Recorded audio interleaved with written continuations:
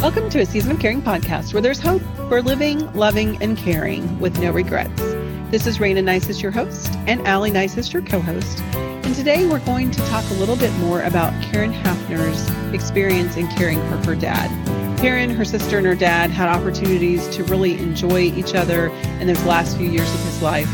But one of the things that really stood out to me in Karen's story was she mentioned multiple times the swift decline or the short period of time at the end of his life. And that's something we really haven't talked about yet, Aly. No, I agree completely. I noticed that she mentioned it several times. It sounded like after her sister moved home and they worked on their relationship, they had a good couple of years. And then it sounds like his decline to his end was very short, a month and a half, maybe a couple months tops.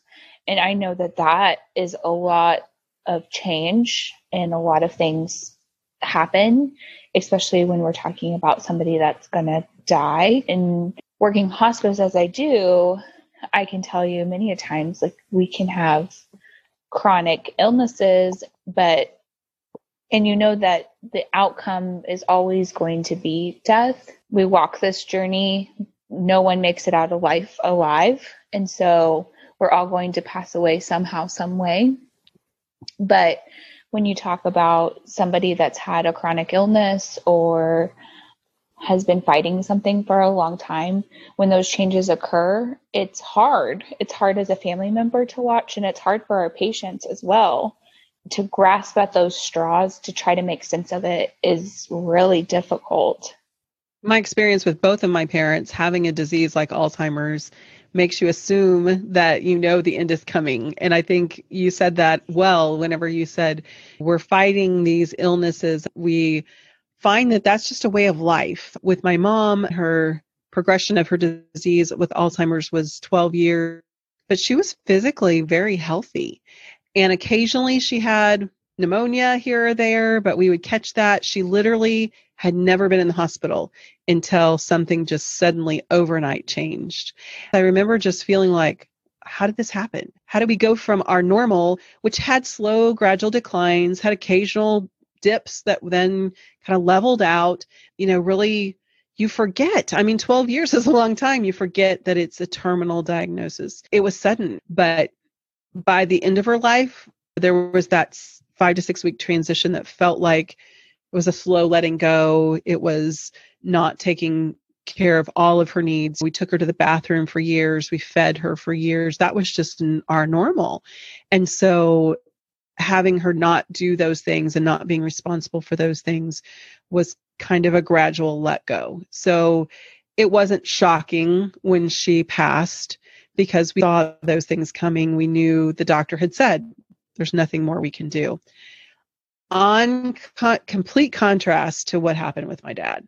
It was a sudden thing. Yes, again, we were 14 years into Alzheimer's. There was no shock that he had a terminal illness, but I do think that in our minds, we don't realize that it could be tomorrow, or it could be today. We just don't realize it when we're helping care for somebody because we're doing so much to deal with all the symptoms, to deal with all the issues, and that's just where the focus is. And I know for my sister and I, at the end of my dad's life, I could look at the list of things that you'll see within the last few weeks of their life, and I could say, yes, yes, yes, yes. All of these things were here, but we were seeing them all individually. We were seeing them all as one puzzle piece that needed to be addressed at a time. And because we didn't have medical professionals who were saying to us, no, here's the list, and these are all expected, it was shocking. Dad had heart failure. We knew that. It had been as controlled as it could be. We had made the decision not to do a pacemaker and put him through all of that. So when he threw the blood clot, our primary care physician was really honest with me and said, Rayna, you're describing a blood clot. So we had to go to the emergency room. And because it was arterial clot, they did have to remove it. Once he survived surgery, we were just on the fight to get him back to where he was. And we felt like there wasn't any reason why we wouldn't. So it was just shocking when we reached a point where that wasn't where we were going anymore. I can identify with exactly everything you're saying. It's my everyday life. I'll go talk to patients and their families, and a lot of them, especially when they first come on, will look at me and like, how did we end up here? Like last week we were fine. Everything was fine. Dad was fine. He was eating, he was talking, he was joking. And now you're telling me he's dying. And that's not necessarily the case for everyone that comes on to service where they are immediately dying. But I would say that that does occur, and it does occur quite often. And those are the ones that the family just looks at me and with these huge eyes, like a deer in headlights, like have no idea which end is up, have no idea how to even process what's happening, let alone how they feel about it. And now you're telling me that I have to help take care of this person that is no longer going to be here. There's just all of these emotions, all of these thoughts that come rushing through your head. And part of my job and my team's job is to help you work through some of that. But also, you have to do some of that on your own. And whether it's you come to that realization on your own that things are changing and we have to make some changes, or a physician tells you, I think sometimes it's harder when a doctor tells you there's nothing else we can do. We need to talk about hospice, or we need to talk about comfort care, or we need to talk about palliative care, especially when you've been fighting things for such a long time. Like you mentioned, a chronic illness, it's just what we do. We take care of the symptoms. Well, Dad's not eating like he used to. Okay, so I'm going to offer him things that he does like, so he'll eat more.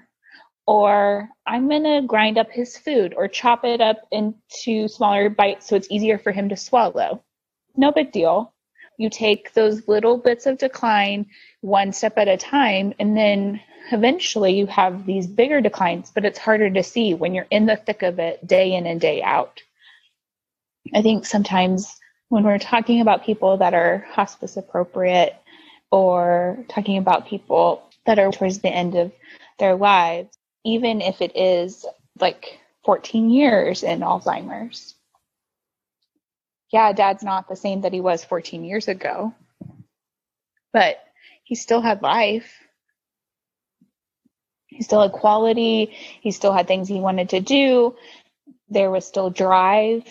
Sometimes as well, that's hard to see as caregivers and as family members, is to see when the patient is ready to move to the next step too. And sometimes that's even harder pill to swallow, because you're not making that choice, they are. So and that was definitely what happened with us was, once we went through the surgery, he was in rehab for 3 weeks and he was walking again. We felt like we were moving forward, getting better. And we were able to move him back home. We had to leave him in the basement because there were steps, but we had made all these plans. So we had this great little place set up in the basement.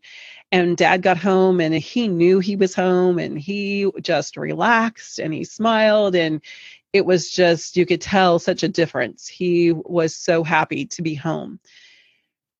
But then one morning, I just saw the difference. I saw that he was not fighting. He was not wanting to get out of bed, because before we had this surgery with this gaping wounds where they had to open his leg up, he would forget and try to put weight on it and try to just go. And he stopped trying to go. He stopped necessarily wanting to get out of bed and wanting to do those things. So we did see the shift, or I saw the shift. And that was where one of the things that was difficult. It was hard for me to see that, but I did see it, and I realized. And it was funny because I had said to his doctor, I'm going to be his voice. I'm going to fight for him as long as he has fight in him. And I saw the fight leave, and I knew that. And it was that very day that the in-home healthcare nurse said to my sister, I can't leave here one more day and not tell you that I see all the signs of being in the last few weeks of life. And that bowled my sister completely over. It was so difficult for her to hear. When I heard it, it was just like this acceptance in my heart because I felt it. I didn't know what I was feeling, but when she said that, I felt it. And so I was like, okay, yeah. But for those of you listeners that don't know, we both have the last name Neises because Aly's my daughter-in-law. And so that day we actually picked up the phone and said, Aly, can you talk us through this? Because this is what we heard and this isn't what we were expecting. And can you help us? What does it look like for us to shift to hospice and how do we make that decision? And I think that phone call, because I was not physically there, I hadn't seen Bob's physical decline with my own eyes, but everything you had described to me was exactly what I see before people come to me. And it doesn't make it any easier by any stretch of the means. But I do think if you can kind of accept that and move forward, it makes that process easier to let them go and to truly walk them all the way home. Because I mean, that's our goal. Is we've been working, some of you caregivers out there have been working at this journey for a long, long time. And so when we talk about hospice, we're talking about the very end of the journey. And there's no time frame on that, either. That can still be a long journey, but we are talking about the end. And so accepting that and moving forward and trying to maneuver through some of that is some of the hardest, most difficult things I think you can do, especially if this decision feels like it comes out of nowhere. It just makes that grieving a little different. And if you have a short amount of time that you're on services too, that makes everything much more complicated as well. In my experience, my family members that have the hardest time would definitely be my cancer patients, mainly because we switch everything from a fight to finding a cure to going to chemo 3 times a week or 4 times a week or radiation 25 minutes every day for years sometimes. And then a doctor comes in and says, I'm sorry, there's nothing else we can do. Your tumor's still growing. Your cancer markers are still high. It's just devastating for those family members. Whereas I know as I look at patients, they'll say, I should have stopped a long time ago. I should have told them I couldn't do this anymore. They're relieved usually, but it's really hard for my family members. My sister had a really hard time with it as well because it was one of those things that she did not get that was coming. And even understanding what that meant as far as hospice versus continuing the path that we had been on before. And just being able to, like you said, know that these are all the things that we're doing to heal and to get better. And then shifting and saying, okay, instead of going down that road, we're going down a road of comfort and release, letting them go. And it is a hard process. Being a hospice nurse is one of the most beautiful, I don't want this to sound morbid to our caregivers or our listeners, but it's one of the most beautiful things that I've ever done as a nurse.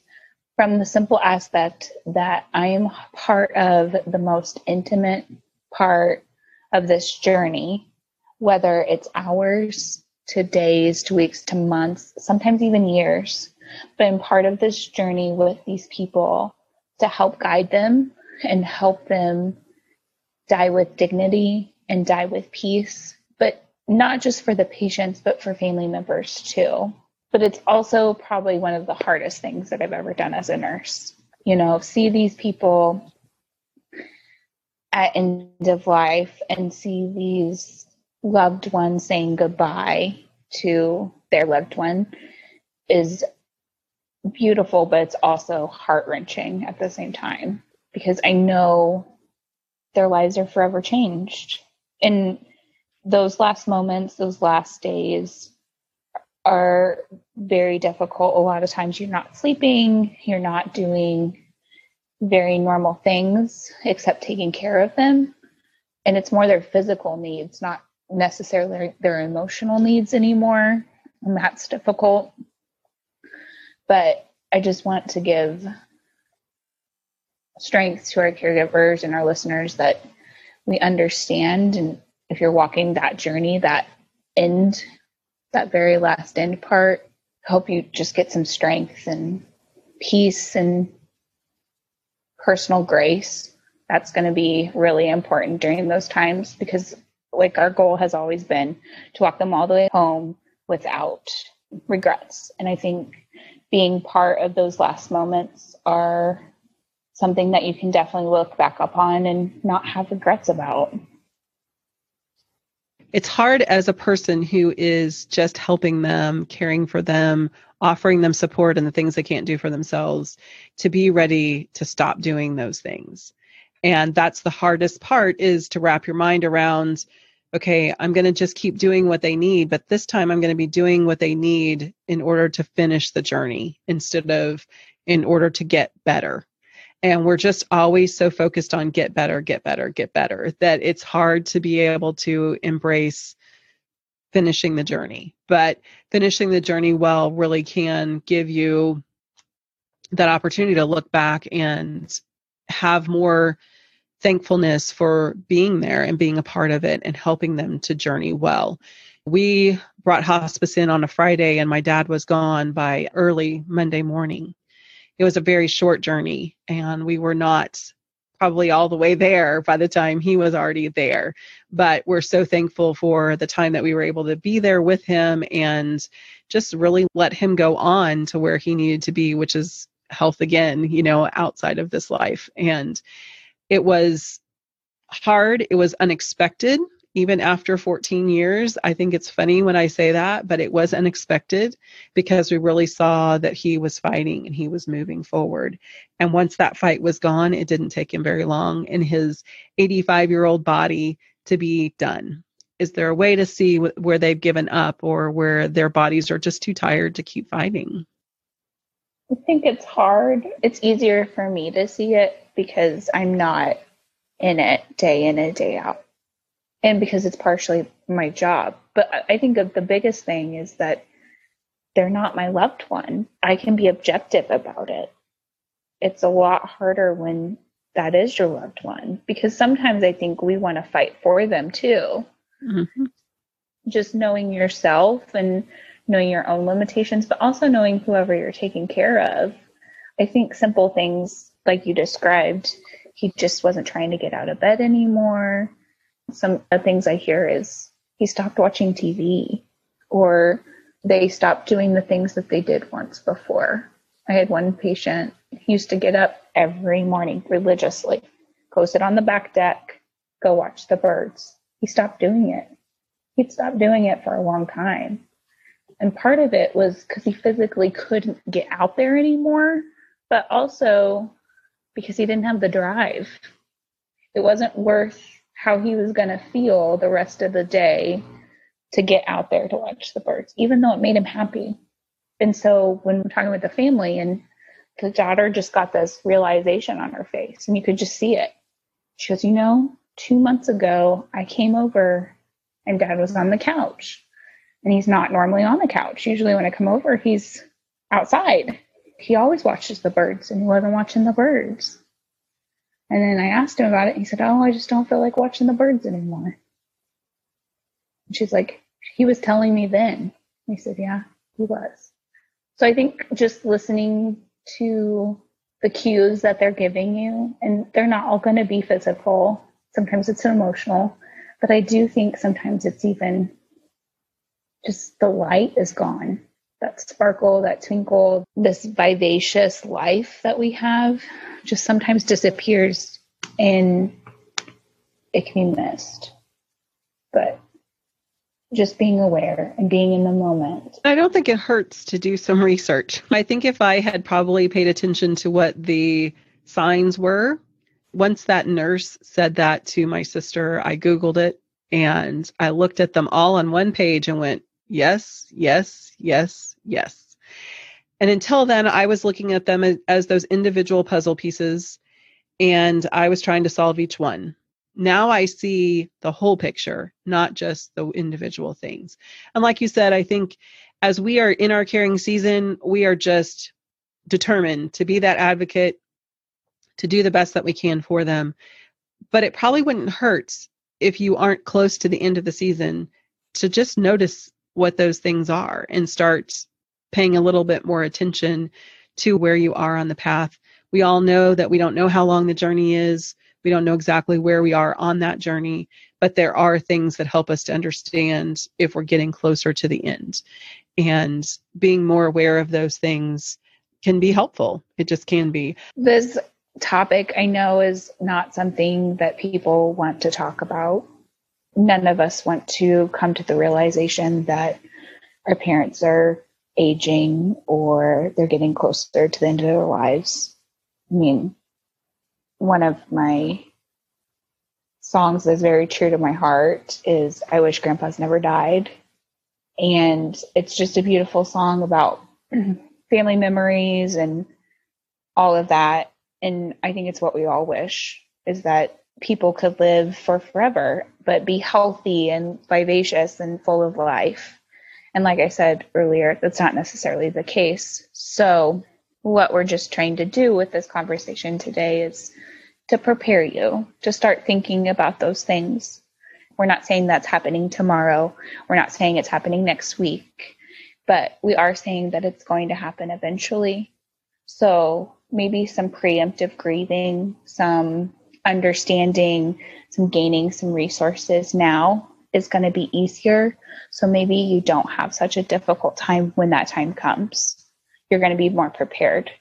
And I'm going to also tell you that no matter what, no matter how much you prepare, it's still not going to be easy. I wish I could make it that way, but that's not reality. So we're just praying to give you guys strength and wisdom in our experiences and the journeys that we've helped our loved ones and others walk, and so that you can learn and so that you can maybe have a little bit of an easier time. One of the reasons why I started a season of caring was because through that journey that I walked, I wanted to be able to turn around to those of you on the path behind me and offer encouragement and hope, because there is hope in what you're doing. There is hope in loving well and living well and caring well, and you can do those things. This is part of the journey. This is part of caring, letting go, and saying goodbye. And so this podcast is for you to maybe spend a little time thinking about something you'd rather not think about. And maybe spend a little bit of time after this checking into some resources that will give you some knowledge that will come in handy at a different time of your life when you really are coming into this part of the season, the end of the journey. And I hope that you find it to be helpful. I know that it's not something I wanted to talk about or that I spend enough time probably thinking about in my caring season, but it's something that I know that as I look back and I shine the light in front of your feet to help you walk this path with hope and with love, I want to do that faithfully in all areas. So listeners, I hope that today, as we've talked about this subject of walking your loved one all the way home, that you will have some things to think about and that you will take some time to check out some of the resources that I'm sharing on our show notes page. I do feel like this is an important topic, and I hope that you found it to be really helpful as well. Just a reminder, a Season of Caring podcast is created for the encouragement of family caregivers. If you have medical, financial, and legal questions, please contact your local professionals and take heart in your season of caring.